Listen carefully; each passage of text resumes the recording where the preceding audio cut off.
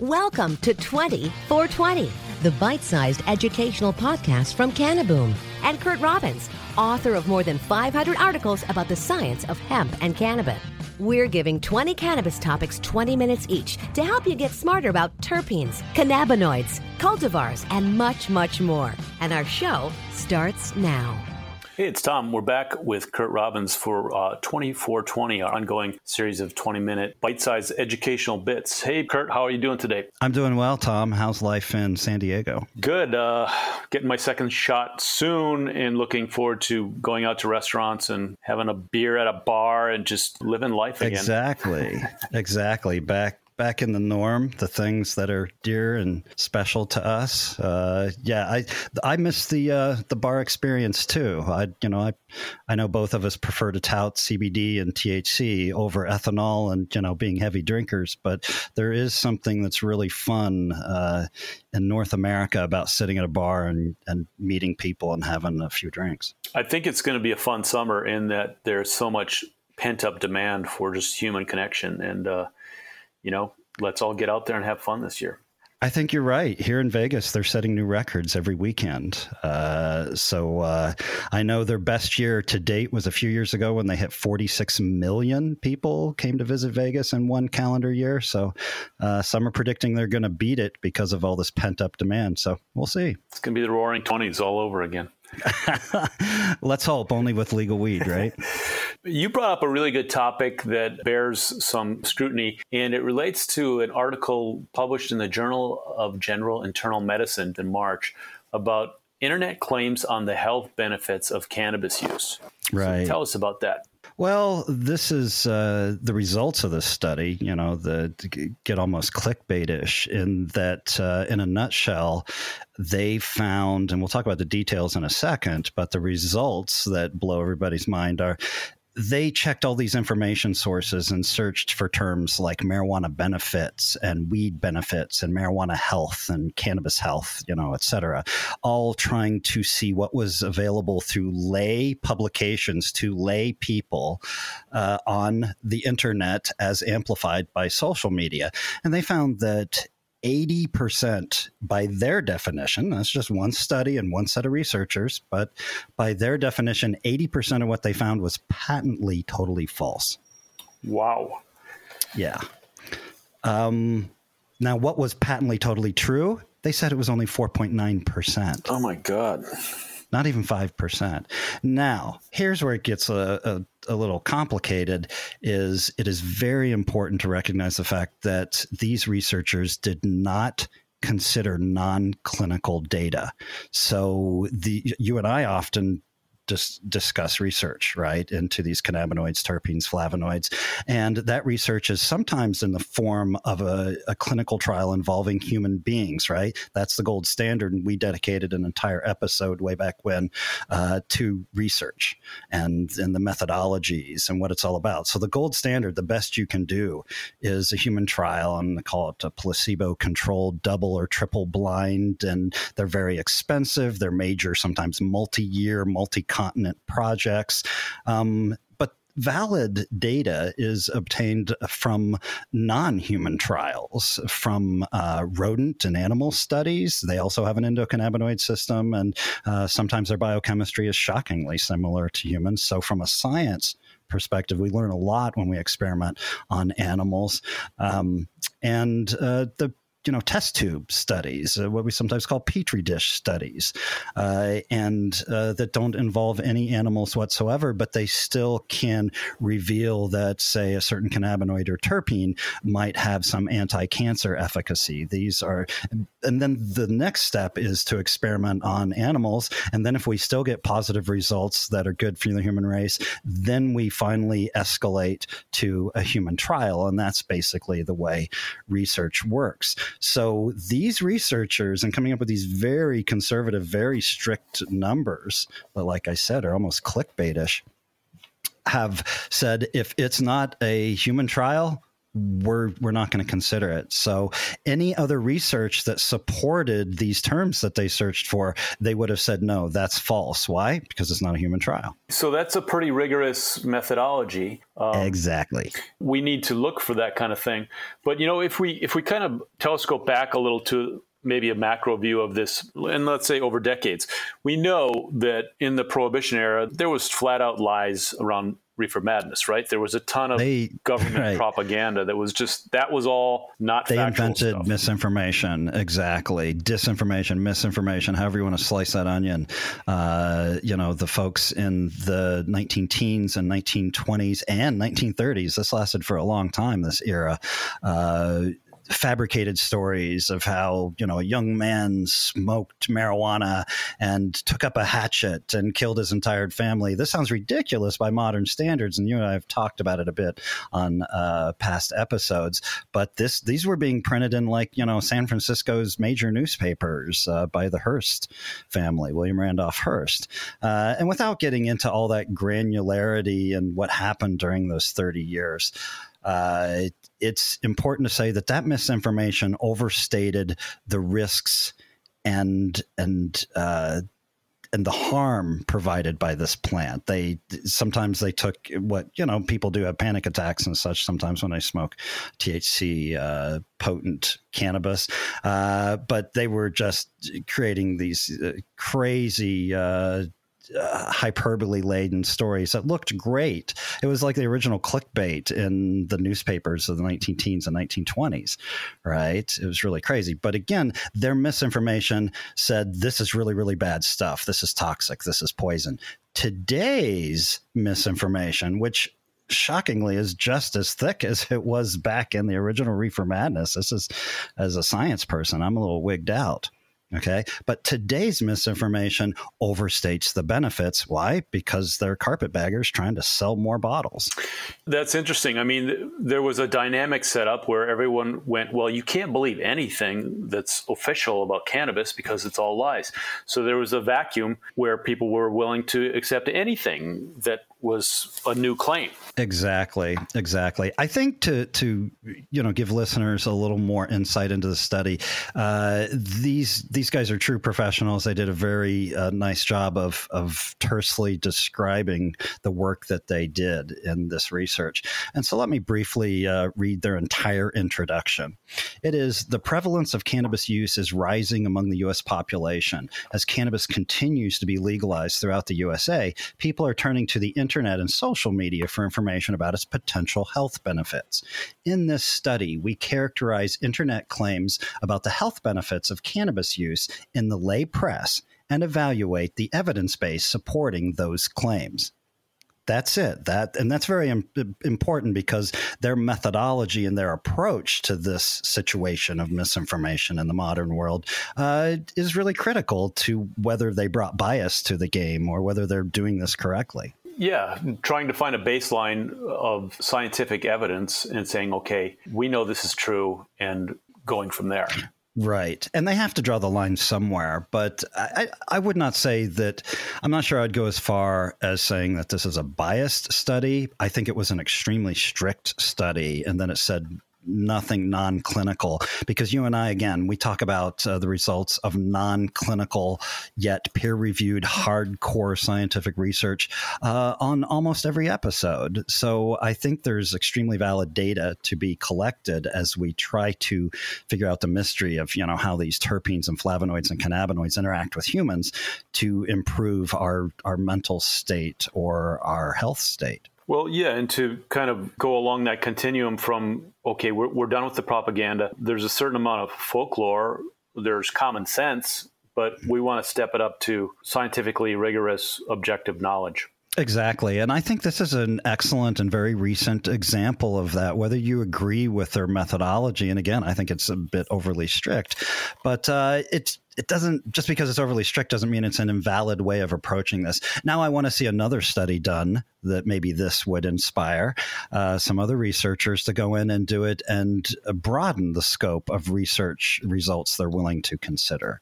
But someone will do that, right? It's a large competitive world. Well, and the doctors I talk to say there's so much research going on. I mean, it's hard to keep up week by week with what's really happening now, and that's great. But for listeners, for the average cannabis consumer or CBD consumer out there, what's the best way to know when you're shopping or you're looking for some information about nanotechnology? Are nanoparticles of CBD tincture any good or not? Are they good? Right, nanoemulsion tech. I've been talking about it in videos and articles recently. It's really hot especially among cannabis industry professionals.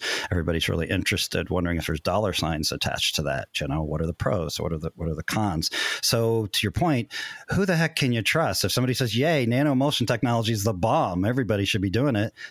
Well, why should I trust that source? If someone else, and this is the reality of the situation, says, "Ooh, nanotech's bad.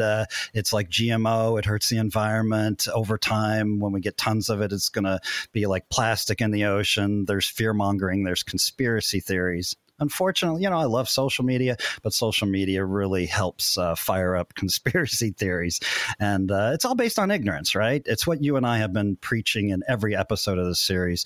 It's science, right? It's reasonable, objective, evidence-based, science-based research results. They need to drive business, they need to drive regulatory oversight, and they need to drive consumer and patient behavior.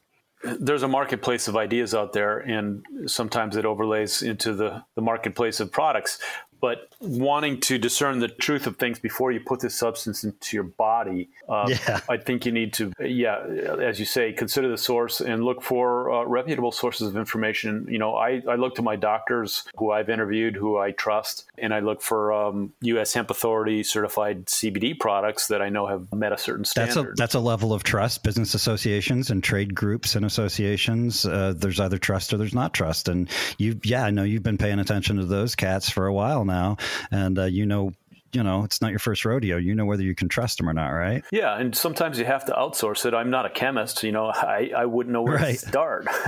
But I talk to chemists and doctors, and I do trust them. I mean, certainly doctors have a higher standard of proof. I mean, sometimes I've been frustrated in that, can't you tell me that the anti-tumor properties are going to be good for someone who has cancer? And they won't go that far because, as you say, there's not a clinical study that they can point to. So it's going to take time for some of these things to manifest themselves. But in the meantime, you do have to pay attention to your sources. Yeah. And I do, for the record, like the wellness professionals and others in the industry who use that as their line in the sand, the clinical trial. They're like, look, unless we have multiple, high level, well-financed, well-organized clinical trials involving human beings, they're not going to buy the hype. They're not going to believe that limonene is good for asthma or cancer, or that there might be an anti-inflammation mechanism built into the interaction of many of these phytomolecules with the mammalian and human endocannabinoid systems. So, yeah, who do you trust? Well, let's get back to that, because I think that's what best serves listeners. I have a client in Colorado, and they're a terpene company, and in every article, we do 2 articles a month. We're going to turn it up louder in the near future, but we're putting out a lot of content, right? And it's all about the medicinal efficacy of terpenes. And I cite peer-reviewed research studies. We embed links right in our stinking article. So it's like, don't trust me. Go. I'm going to show you my underwear drawer. I'm going to show you my source material. There's no secrets here. Go check out this research study. And some of them get very complicated. So I feel for patients and readers who are like, whoa, wait, this is a little too complicated. It is, sometimes, like you say, you got to outsource it and go bring in a chemist to help you dissect everything, or a doctor or something. But many of these research studies, and this March 2021 study here regarding misinformation is a great example. I encourage you to, drop a link in the show notes for the listeners so they can check it out on their own. But they did a very nice job of dropping overly scientific verbiage, and it's very readable. The readability is right up there. It's not intimidating at all for readers. And this is kind of a trend in research studies. And some researchers realize that if you make it a little more readable to the layperson, you're going to get more people reading it, right? And a larger audience is always a good thing. They're not doing these studies so only 2 people read about it. Right. I mean, it's the efficacy of the information. It's easier to have an impact if you make it intelligible. I'm looking at it now, and there's a flow chart in it, which is a great aid to understanding. And part of good research is just transparency. They're not hiding anything in terms of, motive or mechanism or investigative approach. And, this is a good, solid study. Again, it's a very strict study. And I think somebody who wanted to be whiny about it could say, oh, they were biased in their approach because they didn't consider the non-clinical data, Everybody's got an opinion. That's one way of looking at it. Again, I'm going to officially say it's just very conservative. It's one approach to it, right? Like a pickup truck is an approach to a vehicle. So is a Porsche Turbo. That's another approach to a vehicle. Absolutely. Just this week, as we record this, New York and New Mexico and Virginia came online as the latest states to decriminalize. Chuck Schumer, the majority leader, is talking about federal decriminalization. So the tide keeps turning. I mean, we talk about this month after month, but boy, it sure seems like we've hit a tipping point here. And there are going to be more and more people who are logging on looking for information. Yeah. There's going to be some charlatans out there promising the moon. There is a need for good, reliable, trustworthy information. Yeah, you bring up a great point. Eventually, we're not sure exactly when it's going to happen, but every single North American will have legal access to adult use cannabis, some of whom could even grow it themselves. Not all, but some. And they're going to need reliable information about how to grow it and how to store it. And if I party a little too much, how do I deal with that? What's the underlying mechanisms? And what's just because other things, if we eat too much food or drink too much alcohol or those are most of North Americans are used to dealing with those situations, good, bad, or indifferent. But cannabis is very new to most consumers. You and I have been doing it for a long time, but we're quite honestly not the norm. And people, it's great to see enthusiasm when a state goes legal, right? And folks want to get on board and go to the new dispensary. But if they walk in and say, what's good for pain? And the bud tender says, any indica will do. We got a little problem, right? Sure. Well, and having worked in marketing, I know you've always got to tell the consumers, your prospects, about the potential benefits. But sometimes those benefits can get blown out of proportion if you're not careful. So there's always a tension between marketing and actual reality. Let's put it that way.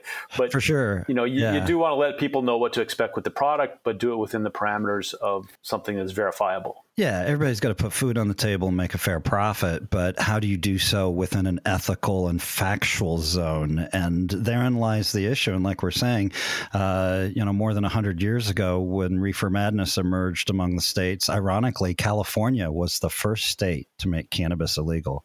Also the first state, not the first state then to re-legalize it, right? That was Washington and Colorado. So it's really funny how people misperceive a lot of this. We're getting close to 20 minutes. What's your best advice for our listeners who want to stay well informed? Do they wait for the New York Times to put it on the front page? Or is there... Well... It's pretty geeky, but you can go straight to the research. That's what a lot of people don't realize is just go directly to the research and cut out the middleman. Now, I'm kind of a middleman, okay, so I'm not necessarily advocating that. But I think I do 2 things personally. I go straight to the research.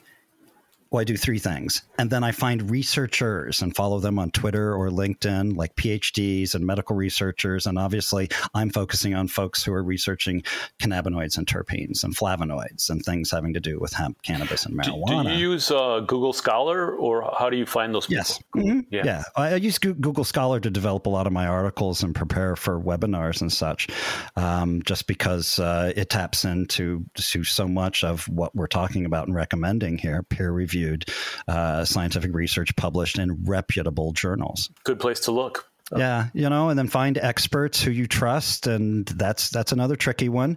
But and then there are sources like magazines and sometimes these are thought leaders who summarize the research for us. I'm one of them, quite honestly, where I'll do the deep dive and I'll summarize the data, and then I can present that. Sometimes, if we're good at presenting it, we can present it in a single tweet, right? That's called summarization. And if it's a 38-page research study that goes into that one tweet, well, there's a bit of time and effort involved in that. But what we're talking about is finding trustable sources. Since the research studies are not always friendly to read, you can find a middle person like me who does, again, the analysis and the summarization and presents it to you in a language that with which you're comfortable. Yeah. I do follow you on Twitter, and sometimes Twitter is for doom scrolling or joy scrolling, or you see things in little bits. But I love your presentation on LinkedIn, where there's a little more context. You can see a graphic. Oftentimes, you've started to do video there too, which can be very arresting for the people who are scrolling, and they see you talking and you're saying good stuff. So I will say to all our listeners, definitely follow Kurt, both on Twitter and LinkedIn, if you really want to learn about cannabis, because, boy, there's nobody else out there who's breaking it down the way I see you. Well, thanks, Tom. I appreciate it. And just, I try not to name drop too much, but I have started 2 other Twitter accounts. One's called Learn and Teach Others, and the other one is Higher Learning LV. And that's my training company that's going to be doing all these seminars and courses. So I almost want to drive people to those accounts more than my own, because at the end of the day, it's all going to be about Higher Learning LV. Higher Learning LV and Learn and Teach Others. Yep. Is there anything else we should cover? Because it's a important topic. And I think the most important thing is just that people are cognizant of the trustability or the factuality of the sources they consult. Don't just, do a Google search willy-nilly and expect that you're going to get valid results back. This study shows that there is a very good likelihood that you're going to get results that are marginally factual or maybe just totally off the range. Yeah, a bit of the Wild West out there very much right now. So buyer beware, pay attention to who you're listening to, and try to find good information. Caveat emptor, peeps. Mm-hmm. Absolutely. All right, I think that's a wrap. Thanks, Kurt. Hey, thanks, Tom. We'll be back soon. You've been listening to 2420, a special edition podcast series from Cannaboom and Kurt Robbins. Want to learn more and help grow the cannabis movement? Spread the word and follow us on your favorite podcast platform or at cannaboom.com.